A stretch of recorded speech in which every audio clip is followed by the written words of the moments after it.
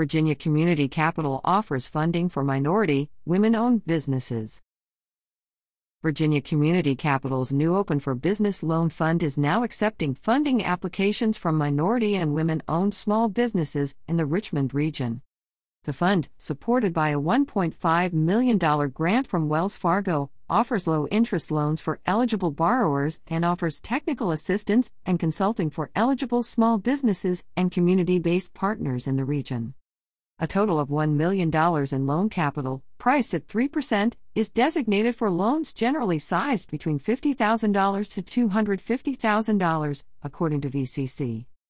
Eligible uses include business acquisition, debt refinancing, equipment financing, owner-occupied real estate, working capital lines of credit. Eligible businesses must have been in operation for at least 18 months and be located in Henrico, Richmond, Hanover, Chesterfield, Powhatan, Goochland, Ashland, Petersburg, Hopewell, Colonial Heights, or New Kent. For details, visit